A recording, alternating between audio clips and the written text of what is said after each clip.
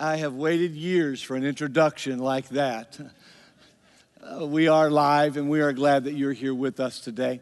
A couple of things as we launch into the continuation of our For You series. First of all, I want to say thanks to Pastor Kayla for bringing God's Word last week in my absence, and as I took a few days off to visit some friends in Florida and be a part of some life events there.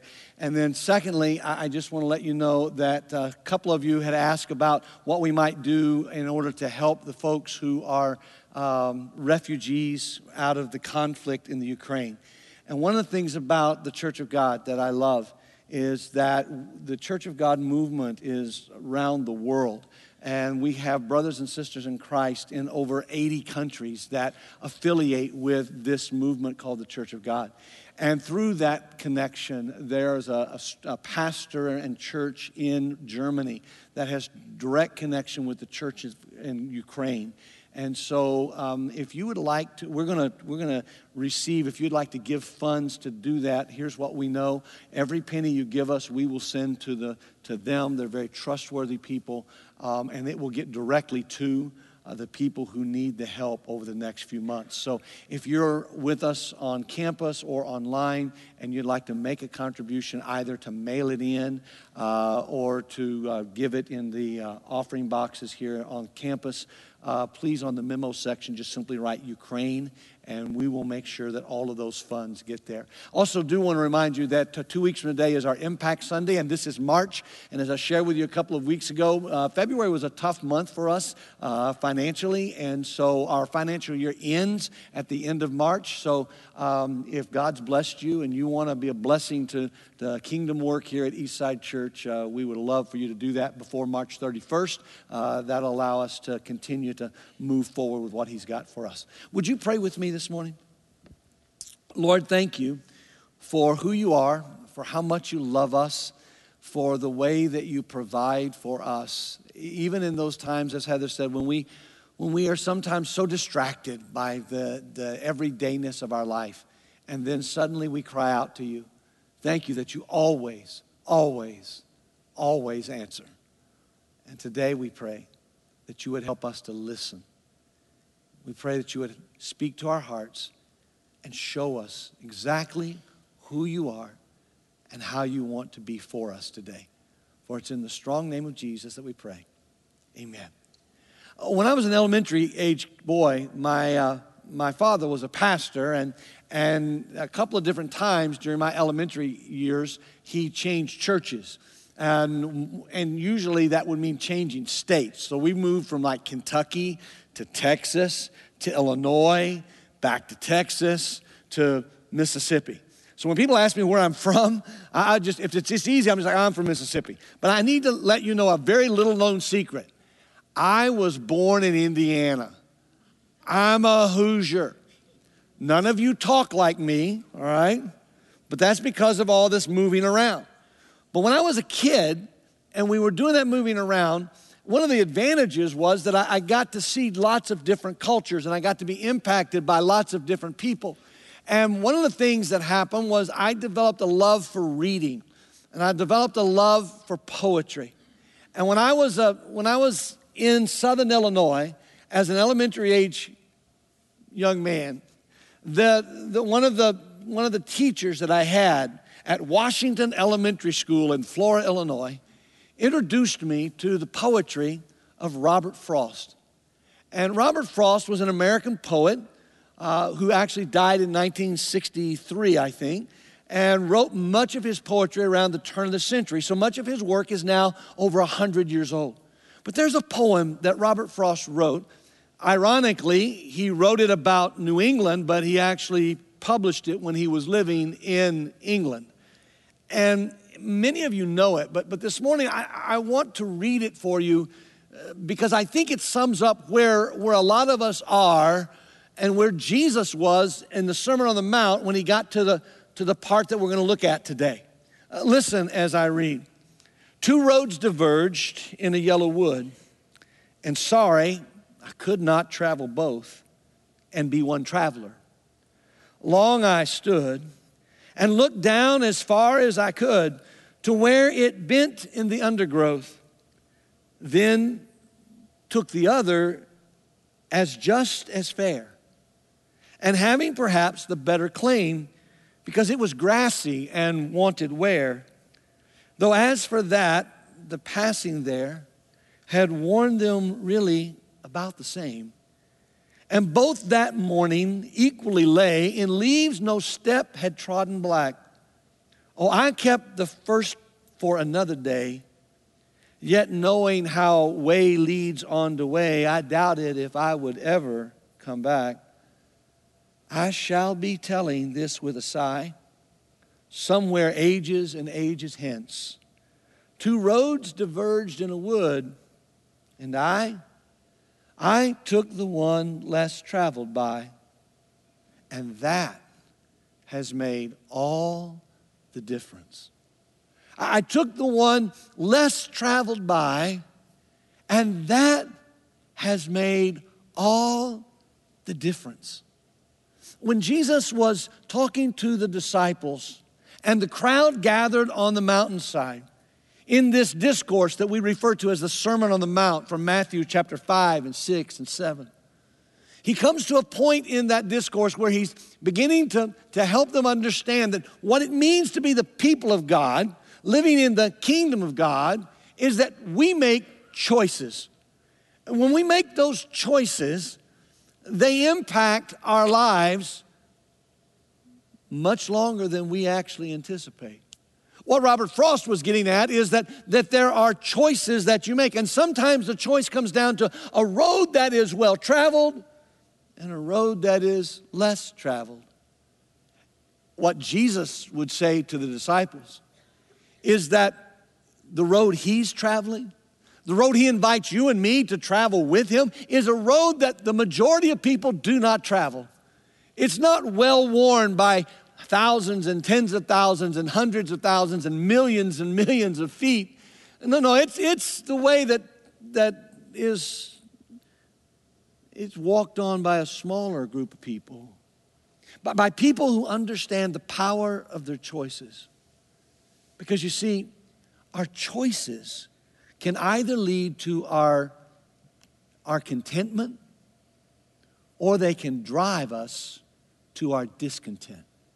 Our choices can drive us to a place of discontent. When we choose incorrectly, when we choose to live our lives in the way that we want to live rather than the way God has created us to live, when we choose to live beneath the design God has for us. We live in a world where we want to think our discontent has to do with the condition of the world. Our discontent has to do with our circumstances, with the things that are said about us or happened to us, or the places that we've been, the encounters we've had. And yet what Jesus wants us to know is that you have a choice, and if you choose him, if you choose Jesus, choosing Jesus changes everything in your world. The way Jesus said it to the people who were listening to him on the mountainside that day is an interesting discourse. He uses a choice between two options, and he does it 3 times in the passage. Listen as I read the passage for you and think about the choices that he is laying out before us.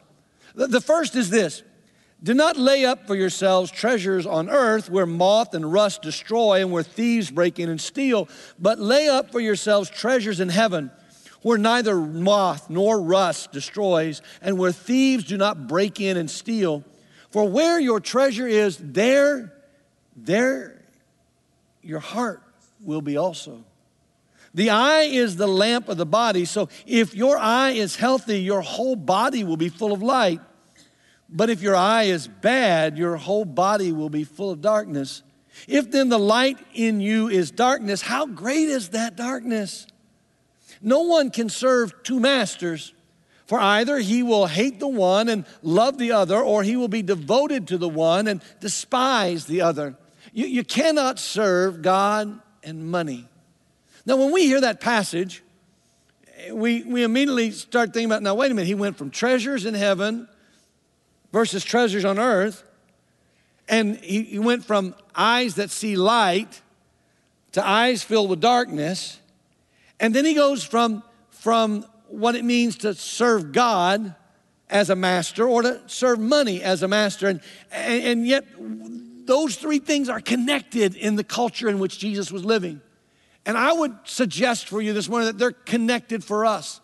That just like Robert Frost was laying out for all of us to consider that there are choices we have to make in our world, choices we have to make in our lives, that when we make the right choices, it leads to contentment. But when we make the wrong choices, then it leads to the living of our discontent, to the frustration, to the hurt, to the pain. Now, I realize for some of you, someone else's choices have impacted your life.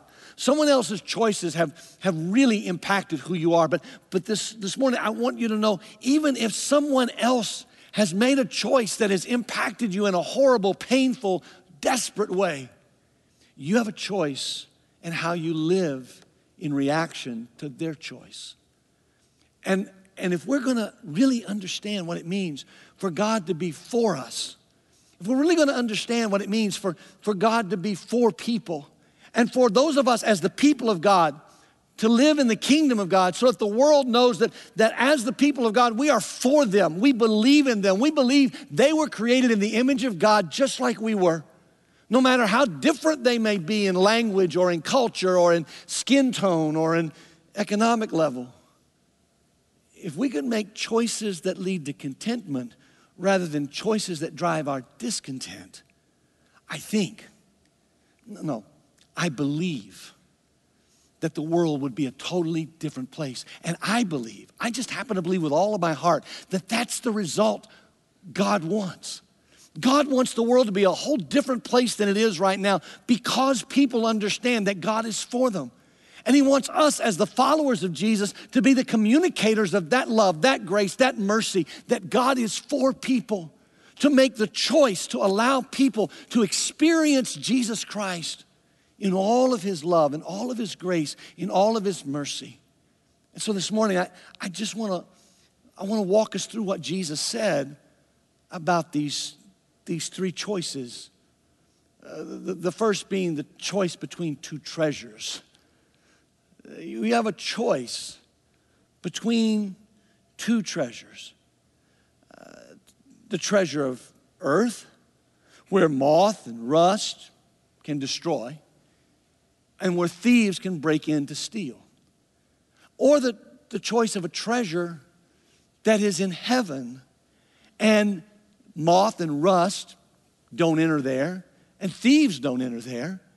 And what Jesus is doing when he says you've got the choice of which of these treasures you can experience, is he's saying, listen, if you put all of your focus on the treasures of earth, if you put all of your focus on the things that you can see and touch and feel, then you're going to miss what is truly valuable. Because the things of earth are vulnerable. Years ago now, I had a gentleman come in my office. And when he came in my office and he sat down, he said, I'm here to see you because I went to my 20-year college reunion and my college girlfriend and her husband introduced me to Jesus Christ. And I said, that's awesome. He said, yeah. He said, I was raised in an institutional version of the Roman Catholic Church, and Christianity was just this religious thing, but I saw the difference it made in their lives. And when we were at that reunion, I kept asking, what's different in your life? And they said to me, hey, it's because we met Jesus. He goes, Pastor, I used to do a lot of drugs with that girlfriend. Pastor, I used to have a pretty rough life with the guy who's now her husband. Pastor, I just got to tell you, Jesus did something in them. I mean, there was something different. They said to me, it was because of Jesus. So I just, I accepted Jesus. I wanted whatever it was they had. I said, that's great. So why are you here? He said, because they told me I had to come home and find a church that taught the Bible. And I've been living in this community for a while. and I've heard you at a couple of places. And while you don't know me, I know this. You believe the Bible's true. I said, thank you very much. I do. That's good. And he said, yeah. He said, but here's the problem. So I asked Jesus into my life. My wife didn't go with me to my 20-year college reunion. She had another college she went to. And when I got home and said, hey, I've accepted Jesus as my Savior and Lord, and I'm going to try to live for him, she said, you can't live here and do that. I said, excuse me? He said, no, she basically said, if you're going to choose Jesus, you're not choosing me and the kids, and you have to move out. I thought, well, what kind of crazy story is that? I mean, I've read James Dobson's books. I've subscribed to Focus on the Family. Jesus makes the family better. He doesn't just tear it all apart. And he said, no. She says I can't come back in unless I say I'm not following Jesus. I say, really? I said, can I talk to your wife? He goes, I don't know if she'll come, but yeah, if you want to talk to her. So we made an appointment later on that week for his wife to come. They came together. We talked a little bit. Then he stepped out and watched the kids, and I just had the opportunity to talk with her. I need to tell you, folks, for 2 hours. For 2 hours, I used every argument I could think of. I used to be on the debate team in high school. I used every philosophy of debate. I used every way to try to convince somebody. I used Bible verses. I used the gospel road. I used tracts. I used D. James Kennedy's evangelism explosion techniques. I used everything the Christian world can have. And you know what? At the end of 3 hours, she looked at me and she said, listen, Reverend, you don't know me, I don't know you, but let me just put this really plain for you. I am not going to follow Jesus. I said, but you follow the Guru Maharaj. She said, yes, sir. I said, well, how do you have faith in some guy and not have faith in Jesus? He said, it's real simple. I said, it's simple? She said, yes, sir, it's simple. You see, I can see the Guru Maharaj with my eyes. I can shake his hand and touch him and know he's real. This Jesus, I can't see him and I can't touch him. I said, you mind if I pray for you? She said, it won't do any good, but go ahead. So we had prayer, went outside. I motioned to my newfound friend. Hey, come back in here a minute. And he stepped in my office, and I looked and I said, dude, I am so sorry. I thought you were making this story up. I said, but you're telling me the truth. He goes, yeah. She said, choose Jesus or choose her. I said, so what are we going to do? He said, well, I don't know about you. You're the pastor. He said, but here's what I'm going to do. See, I've been reading my Bible, and there's this verse that says, unless you love me more than father or mother or sister or brother or husband or wife, you're not worthy of the kingdom. And when I know what Jesus has done in me, the experience I just had, the forgiveness that I've felt, Pastor, my marriage to that woman was bad already. But if I got to choose her, choose Jesus, Jesus wins. Now, can I tell you something? That's kind of radical in the church these days. That's kind of radical teaching. But what Jesus is telling the people gathered on the mountainside, and what I think he's telling us, is that there are some treasures that quite honestly will fade away. I mean, the things that, like this woman said about the Guru Maharaj, I can see him, I can touch him. Can I tell you something? The Guru's going to die. And he's not going to be resurrected. That happened one time for all time for one person named Jesus. So if you're placing your trust, your faith in some religious leader or some personality or some charismatic individual, can I tell you something? That's not going to last. Jesus is who lasts. And what Jesus is saying to you and me is that when our bodies decay, when our treasures decay, when our things are no longer alive, there is an eternal thing.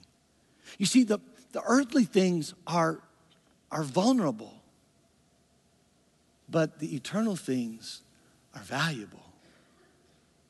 But Jesus doesn't stop there when he talks about the two treasures. I mean, look at that verse again. Do not lay up for yourselves treasures on earth where moth and rust destroy and where thieves break in and steal, but lay up for yourself treasures in heaven where neither moth nor rust destroys, where thieves do not break in and steal. For where your treasure is, there your heart will be also. See, we want to think where our heart is, our treasure is. No, what Jesus is saying is, look, what you spend your time focused on, your treasure, that carries your heart. So in this world, in this post-pandemic or ending pandemic world, as you are looking at your life, my question for you is, where are you placing your treasure? On the things that are vulnerable or the things that are valuable? You got a choice. You're standing with those two choices right there. You have to make one. The second thing Jesus said was that we have a choice between two viewpoints. We have a choice between two ways of looking at the world, two viewpoints that are totally opposite. I mean, look at the way he says it. He says, you know what? If you have an eye in your lamp, let's look at that verse. The eye is the lamp of the body. So if your eye is healthy, your whole body will be full of light. But if your eye is bad, your whole body will be full of darkness. If then the light in you is darkness, how great is the darkness? What does he mean by that? See, for years I'd read that passage and think, wow, man, I got to watch what I look at because, the eye is the lamp of the body. I got to make sure what comes in my eyes is really what's good for my soul. And I think that's true, but there's more. See, what Jesus is doing here is he's using something that those of us who live in the 21st century don't know about the first century. He's using a cultural idiom, a way of talking about things that the people hearing him on the mountainside would have understood that we don't have a frame of reference for. It's kind of like when you talk to somebody from another region of the country or another part of the world and they talk about something, you're like, what in the world are they talking about? That's what a cultural idiom is. And the cultural idiom that Jesus is using is this phrase, so if your eye is healthy. See, a healthy eye was a way of saying that someone was generous. Someone had mercy. Someone was open-minded. Someone was easily given to love. And what Jesus is saying is, look, the eye is the lamp of the body. And so when your eye is filled with light and your eye is filled with health, it's going to cause you, when you choose your treasure, to choose the treasure that's valuable, not the one that's vulnerable. But what he's also doing is he's saying if your eye is bad, that's another cultural idiom. See, the bad eye in the first century Jewish culture was an eye that was tight-fisted, stingy, greedy. To have a bad eye, to be filled with darkness, meant that when you chose your treasure, that you chose the vulnerable, but you chose the vulnerable in such a way that you expressed it with a harshness and a greediness and a way of wanting everything for yourself. You see, it's back to that choice. Am I choosing the eternal or am I choosing what's going to fade away? And so to be a person whose eye is the lamp of their body and lets the light in means you've got to choose a viewpoint. Are you going to choose a viewpoint that's healthy and based upon God and his love and his grace and his mercy and his abundance? Or are you going to choose a cynical, critical, tight-fisted kind of existence? Because what Jesus is wanting those people to know, and what the Spirit of Jesus wants us to know, is that when we choose correctly, when we choose the valuable, and we choose the open-handedness, and we choose the light of Jesus Christ, then we choose a way of living that can actually be impactful on the world. Because the people of God living in the kingdom of God have to do interface with the kingdom of the world and the people of the world. And the way to do that is not with a closed fist. It's not with a hammer. It's with an embrace. It's with an openness. It's with a love. It's with a way of authenticity to say, you know what? When you choose what is really valuable, It's forever. And it's marked by grace. And it's marked by goodness. But unfortunately, a lot of us make those kind of choices the way a little preschooler that I knew about made his choices. This little fella had a predicament. He came into his mom in the kitchen, having been out in the living room of the house. And when he came into the kitchen, Mom, I'm stuck. He had put his hand down in his mother's most prized, valuable, expensive vase. You know, the one that she showed everybody. Maybe you don't have one of those. My mother had one, then she had 3 sons. Now she has none. We broke everything that poor woman had. When she went to Jesus, it was like, okay, silver and gold have I none. That would have probably been her favorite verse, you know. But this little fella came in and he said, Mom, my hand's stuck. I can't get it out. And so she tugs on it and pulls on it. She goes and gets some soap and puts on it, try to lubricate it off. That doesn't work. Goes, gets Vaseline, tries to put Vaseline. He just cannot get his hand out of that vase. And so finally, she takes this prized, expensive, valuable vase that she loved. But she loved her son more. And so she took a hammer and she broke the vase to get the boy's hand out. When she did, she discovered that her little boy could not remove his hand from the vase because his hand was clenched in a fist.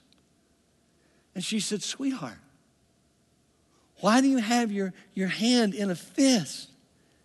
And he smiled so big and opened up his hand and said, Mom, because there was a quarter in that vase.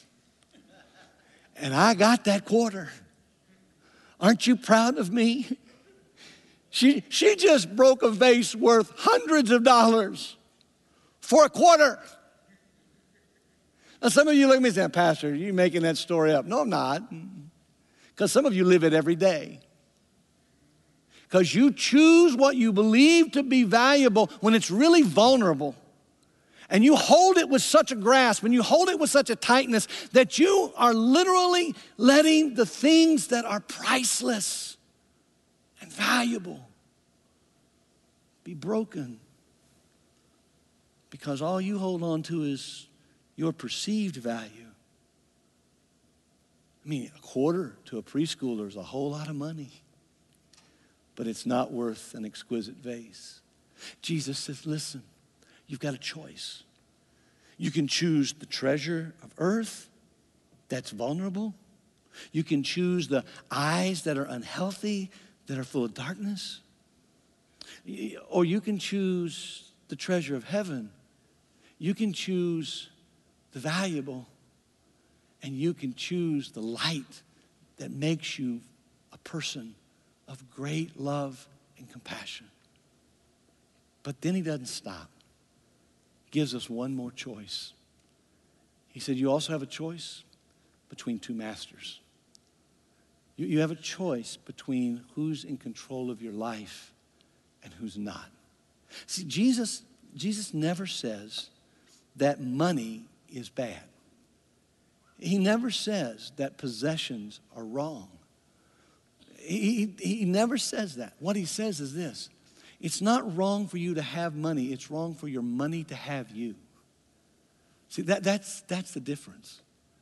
For those of you who've been blessed, and by the way, when I look at the world around us, when I travel internationally and speak in places where I see the level of life and the economic prosperity, and then I come home and I see this, I see us. Trust me, even those of you who are struggling right now with inflation, those of you who are struggling with unemployment, those of you who are struggling in this world, compared to the rest of the world, unless you're watching us online from some other place on the globe, I can pretty confidently say you've been blessed. Years ago, we brought one of our leaders from from the Ivory Coast, from Côte d'Ivoire, here to the United States. We'd had a couple of work camps who had gone over and helped build some buildings. Some of you were on those work camps. And Pastor Daniel Engaren, who has since gone to be with the Lord, and I was honored to preach his funeral. But Pastor Engaren came here for the first time, and a couple of different people from our church, some of you who are here, hosted him. And I remember one of you coming to my office and saying, "Pastor, I just had the most humbling experience I've ever had." I said, "What?" I said, "Well, Pastor Daniel wanted to know where the poor people lived." So I took Pastor Daniel and I drove him to the places in Anderson that we all agree are the poorest places in town. And when we're driving through, he looked at me and said, "I asked you to show me where the poor people live." He said, "These are the poor people?" He said, but there's a house there. And there's a car in the driveway. He said, "And they have clothes." He said, "I wanted to see the poor people because where I live, there are people who don't have homes. Not just temporarily, but permanently. And there are people who have one set of clothing. And I just needed to know if that was true here." You see, when we make the choice to serve money instead of serving God, we're choosing the vulnerable and the dark instead of the valuable and the light. Please hear me. There is not anything sinful about success with your business. There's not anything sinful about prosperity in terms of your possessions, as long as you understand Jesus is the one who's in charge of everything you've got. Because those are the choices we have. What Jesus is saying to the crowd and what he's saying to us today is simply this: you're standing at two roads. Just like Robert Frost 100 years ago. And down one road, there are all these people who have traveled that direction, and they have leaned into what ultimately will pass away. They've chosen what is actually vulnerable, and they've chosen what they think to be light, but it's actually darkness. But there's another path. It's a path in which the people of God understand that Jesus is the King of the kingdom. And that Jesus is the one who's in charge. And we choose the valuable over the vulnerable. We choose what will last over what will fade away. We choose the light instead of the greediness and the stinginess and the hardness of our hearts. We choose mercy and grace. And in doing so, we serve Jesus as our master, the one who is in charge of everything.